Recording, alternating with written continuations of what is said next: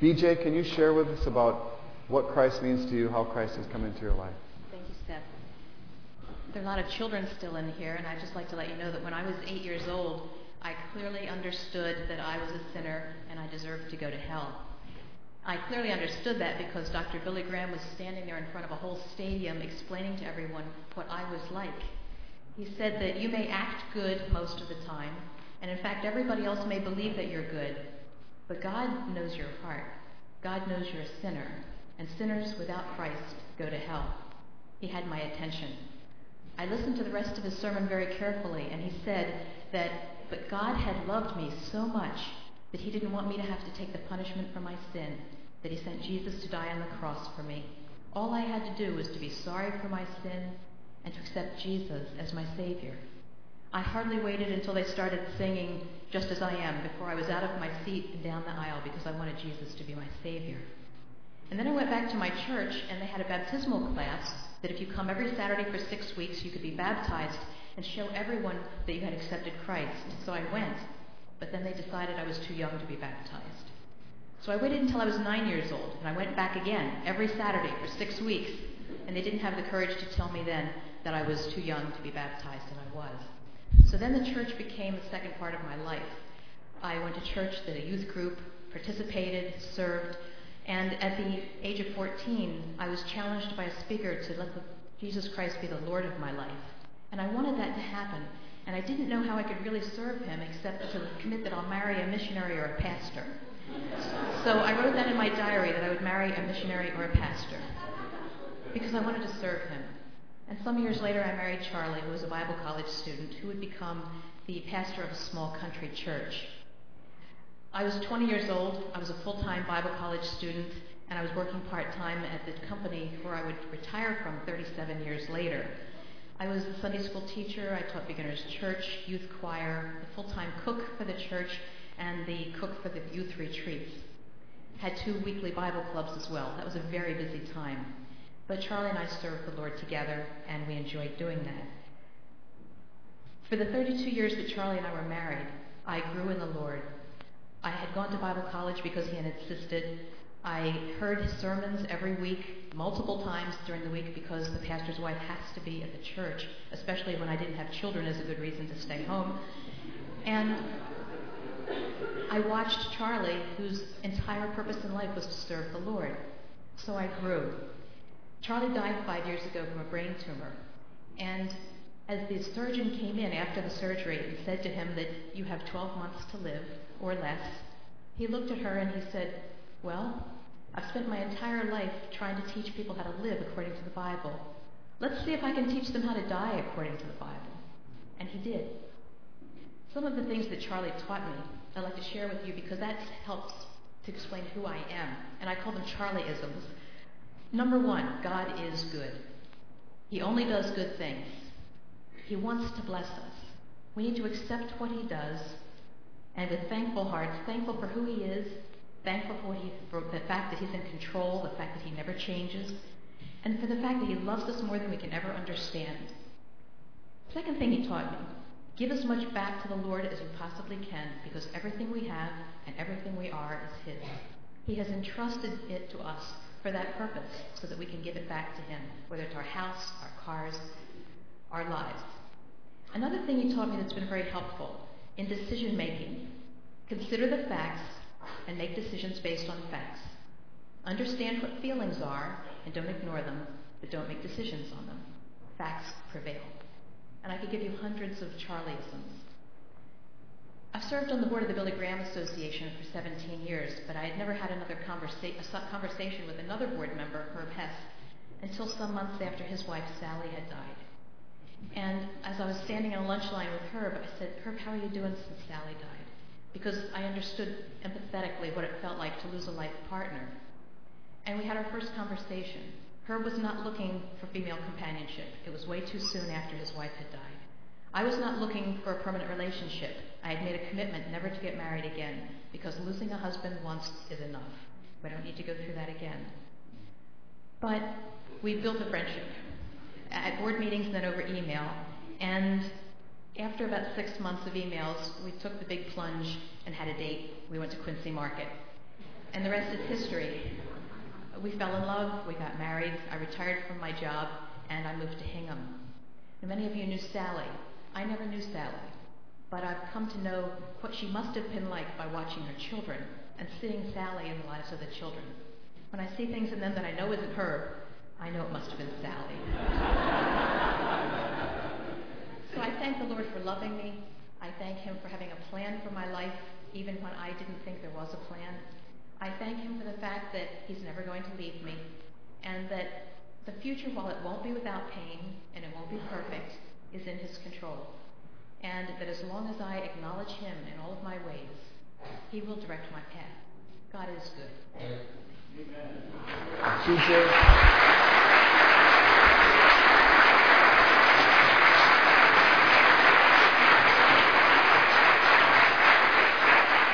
Thank you, and we're so glad to have you. Thank you very much. And now as we prepare to hear from God's Word, the children are welcome to Children's Church, which you'll find through that door on the left side of the sanctuary, near the piano. And Rich, will you come introduce Dr. Pendleton? Hi, my name is Rich Chamberlain. I'm the youth pastor. I had a revelation this morning during our worship time. I just realized that the youth pastor is the antithesis of recorded music. Recorded music is excellent. You know exactly what you're going to get, and therefore it's low risk. Enough said. One wonderful thing about being a youth pastor, there's lots of wonderful things, but one really wonderful thing about being a youth pastor is if I'm praying over something and I'm studying the Word, but I just can't make a decision, I just don't know what the right thing to do is, I can go across the hall and knock on Jeremy's door. And I can share with Jeremy what's going on. And he can help me think rightly about things and process through and make right choices. That's really cool. Well, some of you may stop and think, yeah, that's really cool, but like, what does Jeremy do? When he's stuck, when he's praying like mad and he's reading the scriptures, but he just doesn't know what he should do. He just doesn't know what the best course of action is. Well, fortunately for Jeremy and for South Shore Baptist Church, there's a really godly person Pastor Jeremy can call up and turn to. He's a guy that served here about 9 years ago now, if my math doesn't fail me, as our interim pastor. He was the last senior pastor before Jeremy, serving in a turbulent and difficult and challenging time in the congregation, our congregational life here at South Shore Baptist Church. And one thing I really like looking at when it comes to evaluating people is what they leave in their wake, what they leave behind them. I think that says a lot about the quality of folks. And the person I'm about to introduce to you, if you look at his wake, the impact that he's had on the people and the places that he's gone, and what's come behind him when he's left, it's really impressive. South Shore Baptist being just one of many churches where he served as an interim pastor. He's also taught hundreds and hundreds of seminary students. He's a professor of pastoral counseling at Gordon Conwell Theological Seminary. Also, with the significant help of his wife Jan, has raised some wonderful children and has quite a few wonderful grandchildren as well. But all of those things said, it's really a privilege and a pleasure to introduce him to you this morning because he's a really good friend. He's a guy who not only left a wonderful legacy here for us with Jeremy at South Shore Baptist Church, but who had invested quite a bit in me in the short time, a couple of years that he was here as well. Encouraged this arthritic old youth pastor not to give up the battle and to continue steadfastly doing youth ministry. So I think it's appropriate, those of you who know him, I don't need to ask you to do this, but those of you who don't know him yet, if you would put your hands together and give a very warm welcome to Dr. Ray Pendleton.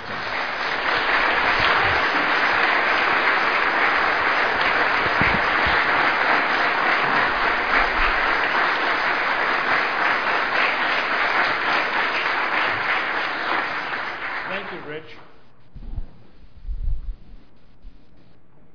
Yep, I guess it is on, isn't it? You need to be wired for sound. Rich, Thank you for those kind words. The most important one is that I'm a grandfather. I have 4 beautiful grandchildren who keep me honest. It's a joy to be back here in this pulpit again, to see what God is doing here in this place. And BJ, thank you for that wonderful testimony. I want to think with you this morning about the question, is it love? That's an interesting question, I suppose, because there are many definitions.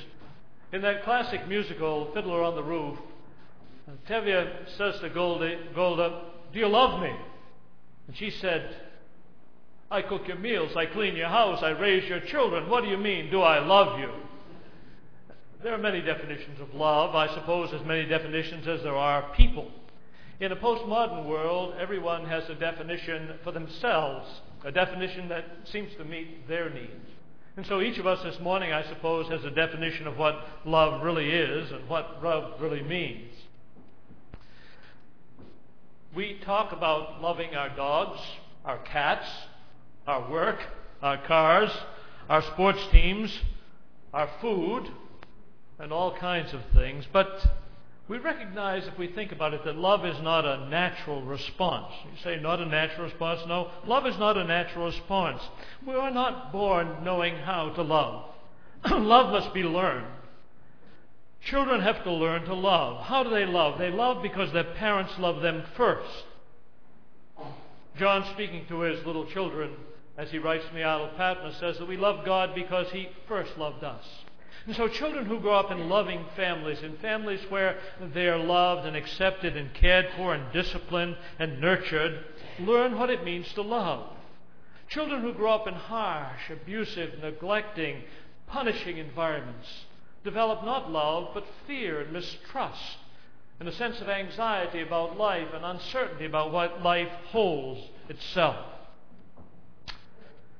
We discover, too, in our own experiences that broken marital relationships that fail, because so many relationships fail, they start out, they look like love.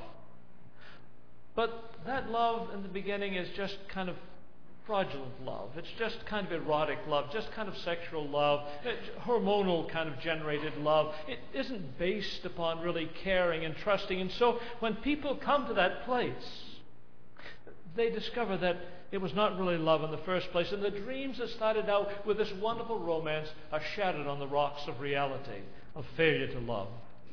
I recall counseling one married couple a few years ago. They had a very stormy courtship, and it should have reminded them they shouldn't get married, but they did get married anyway. And they told me the story. They finally decided to get married after all that time, even though people had advised them against it. And in the limousine going to the reception after the ceremony, he turned to her and said, "I just made the biggest mistake in all of my life." What a wonderful way to start a relationship. And the relationship, no matter how turbulent, no matter how difficult, ended in abject failure and brokenness. So the question that I want to think with you about for a few minutes this morning is, what constitutes love that will last? What kind of love are we talking about? And so, if you have your Bibles, you may want to turn with me to the 12th chapter of Romans, this very familiar passage, and look at what it means to love.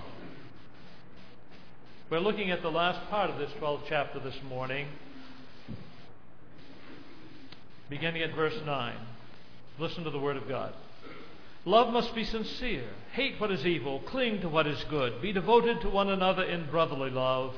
Honor one another above yourselves. Never be lacking in zeal, but keep your spiritual fervor serving the Lord. Be joyful in hope, patient in affliction, faithful in prayer. Share with God's people who are in need. Practice hospitality. Bless those who persecute you. Bless and do not curse. Rejoice with those who rejoice. Mourn with those who mourn. Live in harmony with one another. Do not be proud, but be willing to associate with people of low position. Do not be conceited. Do not repay anyone evil for evil. Be careful to do what is right in the eyes of everybody. If it is possible, as far as it depends on you, live at peace with everyone. Do not take revenge, my friends, but leave room for God's wrath, for it is written, "It is mine to avenge, I will repay, says the Lord." On the contrary, if your enemy is hungry, feed him. If he is thirsty, give him something to drink. In doing this, you'll heap burning coals on his head. Do not be overcome by evil, but overcome evil with good. In the text preceding this, the Apostle Paul has reminded us that what it means to really worship God is an act of loving service. We came this morning led in our time of singing this morning, because everything that happens in this service is worship, not just our singing, not just the prayer, not just the testimonies, but everything that happens is our worship before God. In fact, the very attitudes with which we come to the service this morning offers to God an act of worship. We are living sacrifices, joyfully committing ourselves to God.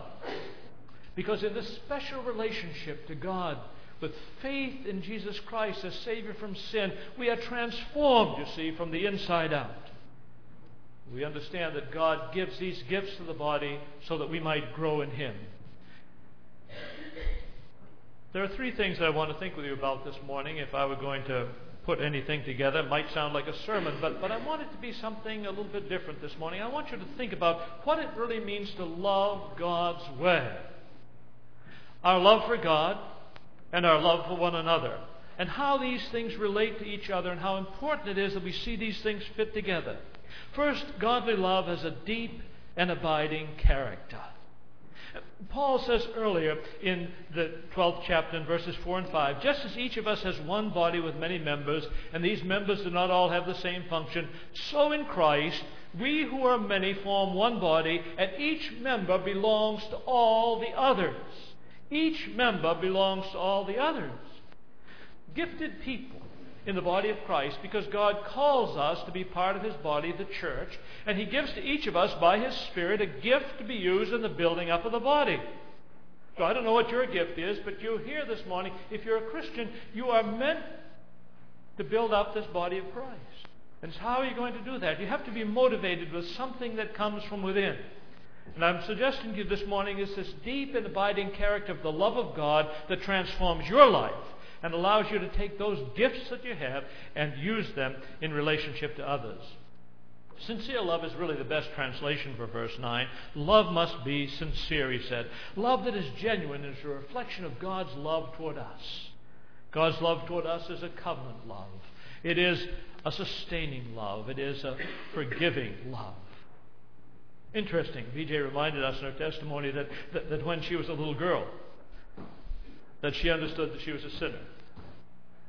I think all of us who grew up in committed Christian families know from our parents that we are sinners.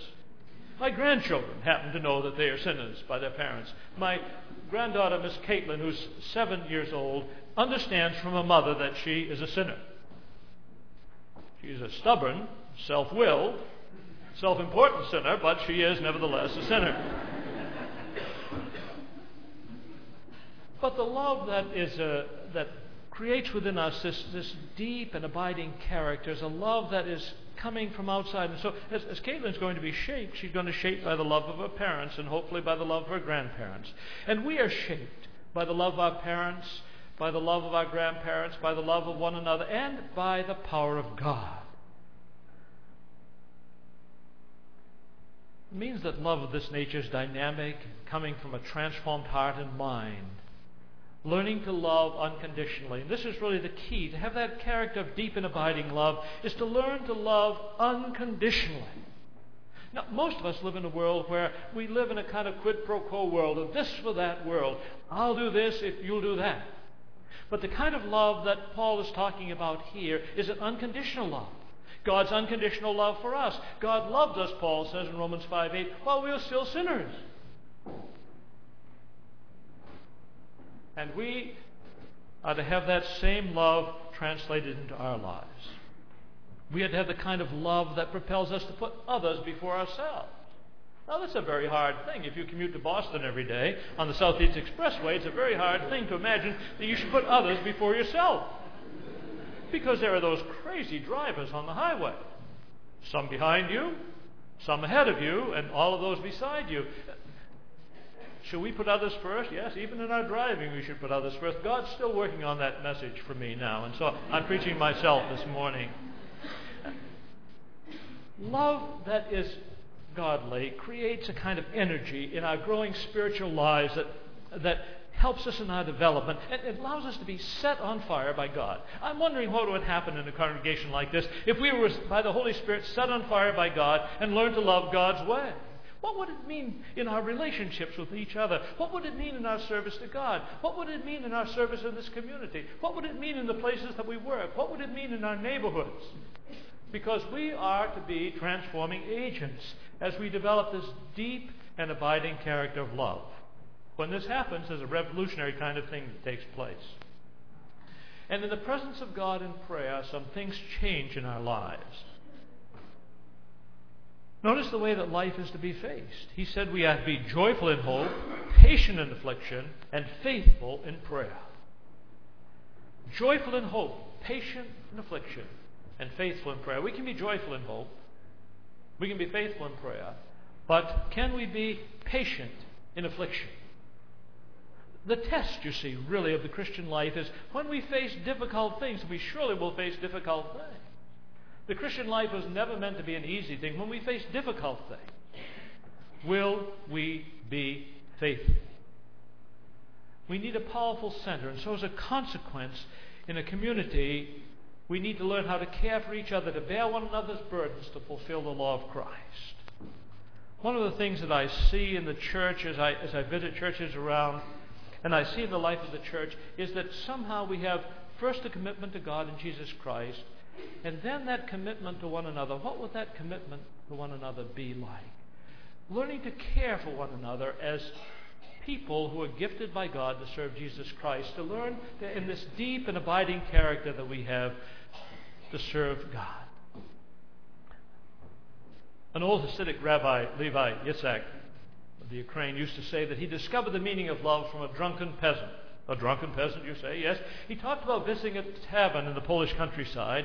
He saw two peasants, Peter and Ivan, gloriously in their cups, I think. But he said, Ivan said to Peter, "Peter, tell me what hurts me." Blurry-eyed, Peter looked at Ivan and said, "How do I know what hurts you?" Ivan says, "If you don't know what hurts me, how can you say that you love me?" You see, in the community of faith, we are to care for one another so that we know we can bear one another's burdens to fulfill the law of Christ. So to have a deep and abiding character of love, that love then is to be directed outward. And now the teaching becomes very practical. We are to share with others who are in need. We are to practice hospitality, to get in touch with others, to transform the church. You say, well, that's the pastor's job. That's Jeremy and Rich, Seth's job, and praise team's job. No. It is our job. We are responsible for the transformation. One of my favorite people, Larry Crabb, Christian psychologist, who wrote a wonderful book called Connecting. Larry had suffered with cancer for a long period of time and has written a lot of books about helping people as a psychologist, and as a psychologist myself, I appreciate that.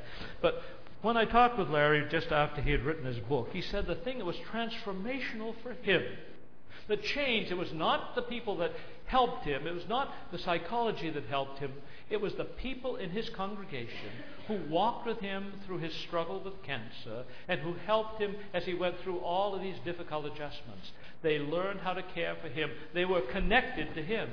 You see, because when we understand God's love, we become connected to others. We want to reach out. We want to touch other lives. We want to make a difference for God. So we are to live in harmony with one another. We are to love our enemies. Do good to those who hate you. Bless those who curse you. Pray for those who abuse you. You say, well, this is just hyperbolic language, isn't it? No, Paul is really serious about this. We're to love our enemies, pray for those who persecute us, and do good to those who abuse us.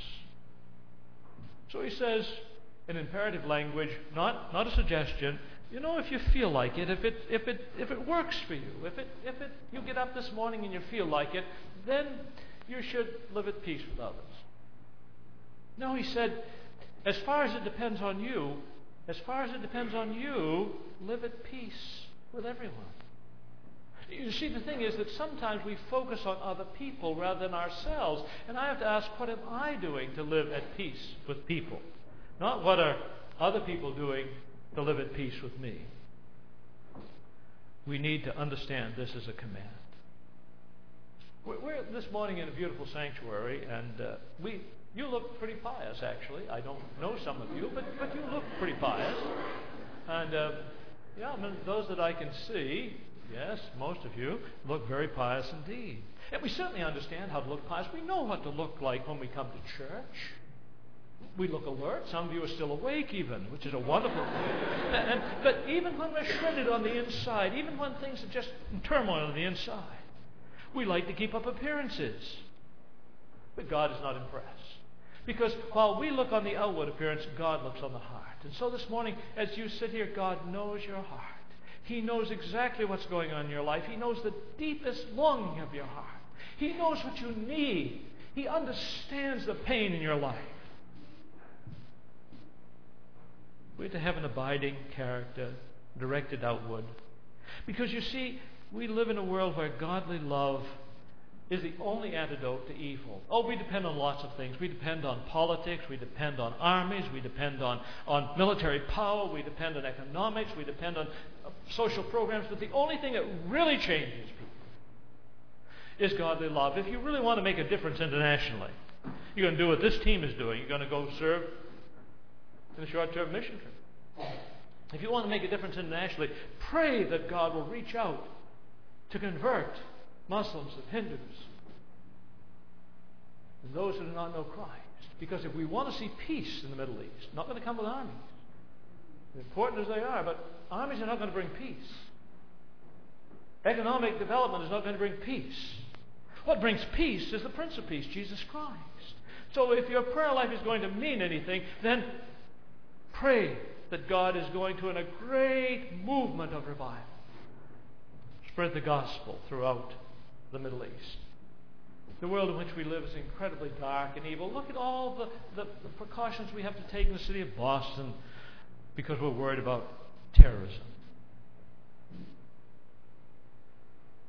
How are we going to make a difference in the world? Sometimes we make a difference in the world by asking what God wants us to do. Our good friend, some of you know him, Ajith Fernando, who is president of Youth for Christ in Sri Lanka, told about how they decided in Youth for Christ to minister to the group in Sri Lanka after the tsunami that swept over the Indian Ocean and destroyed so much of that whole area of the world. Sri Lanka forbids Christianity in its open expression. It is seen as unethical to try and win others to Christ. And yet Youth for Christ is a growing movement in Sri Lanka. And Ajith told the story when he brought his people together there in Sri Lanka and asked, what should we do to reach out? He recognized that the schools had been disrupted. And so if they could just return children to school, this would be a wonderful thing to do. And so they decided, since they were not allowed to preach the gospel directly, that they would do something. They put together school kits for the children because people were giving clothes, but the kids needed underwear too. And so they put together school kits that included underwear and pencils and pens and crayons and notebooks and other kinds of things. And they made 34,000 of these books, these bags.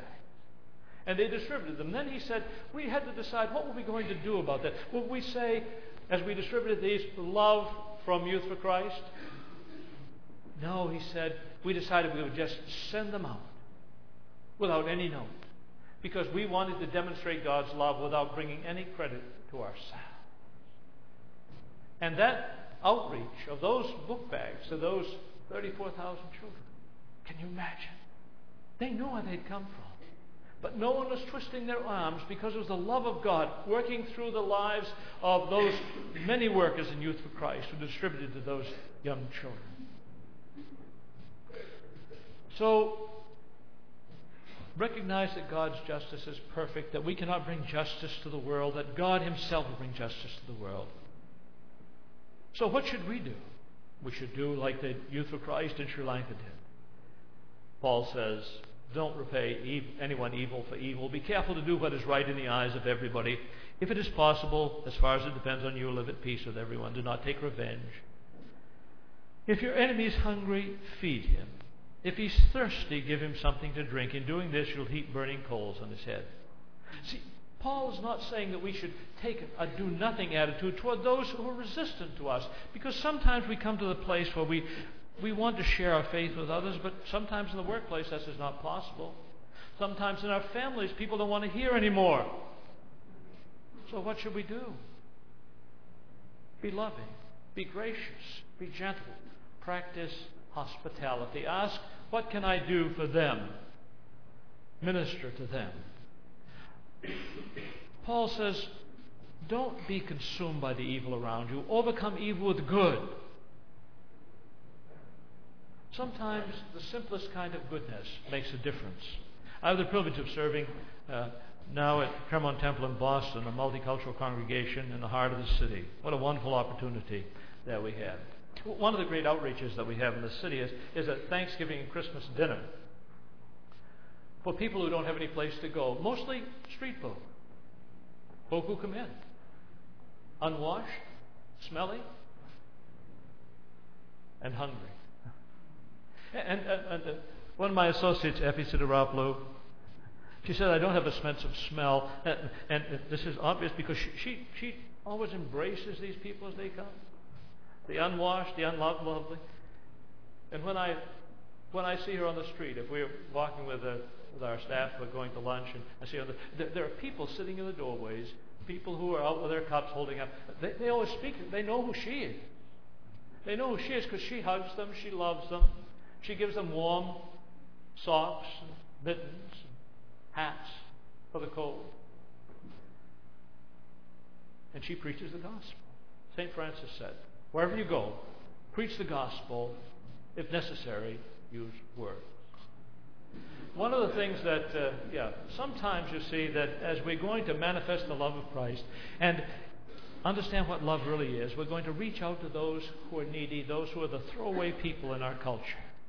Take the time to minister to the throwaway. It's so easy to minister to the nice people. It's so easy to minister to those that we like. But our responsibility, my friends, is to minister to those that we don't like, to minister to those who are the marginalized people of our culture, who need desperately to understand God's love. So, what is love anyway? It is obviously love is sincere and consistent in the face of all kinds of situations. It's obviously love as if it's directed outward toward the building of community. It's obviously love if it effectively nullifies the power of evil caused by sin in human relationships. Because love covers a multitude of sins. My favorite author, one of my favorite authors at least, Brennan Manning, wrote in his book, Abba's Child, the cross reveals that Jesus has conquered sin and death, and that nothing, absolutely nothing, can separate us from the love of Christ. Neither the impostor, nor the Pharisee, neither the lack of awareness nor the lack of passion, neither the negative judgments of others nor the debased perception of ourselves, neither our scandalous past nor our uncertain future, neither the power struggles in the church nor the tensions in our marriage, nor fear, guilt, shame, self-hatred, not even death can tear us away from the love of God made visible in Jesus Christ. May God help us to become real lovers. In the name of the Father, and the Son, and the Holy Spirit. Amen.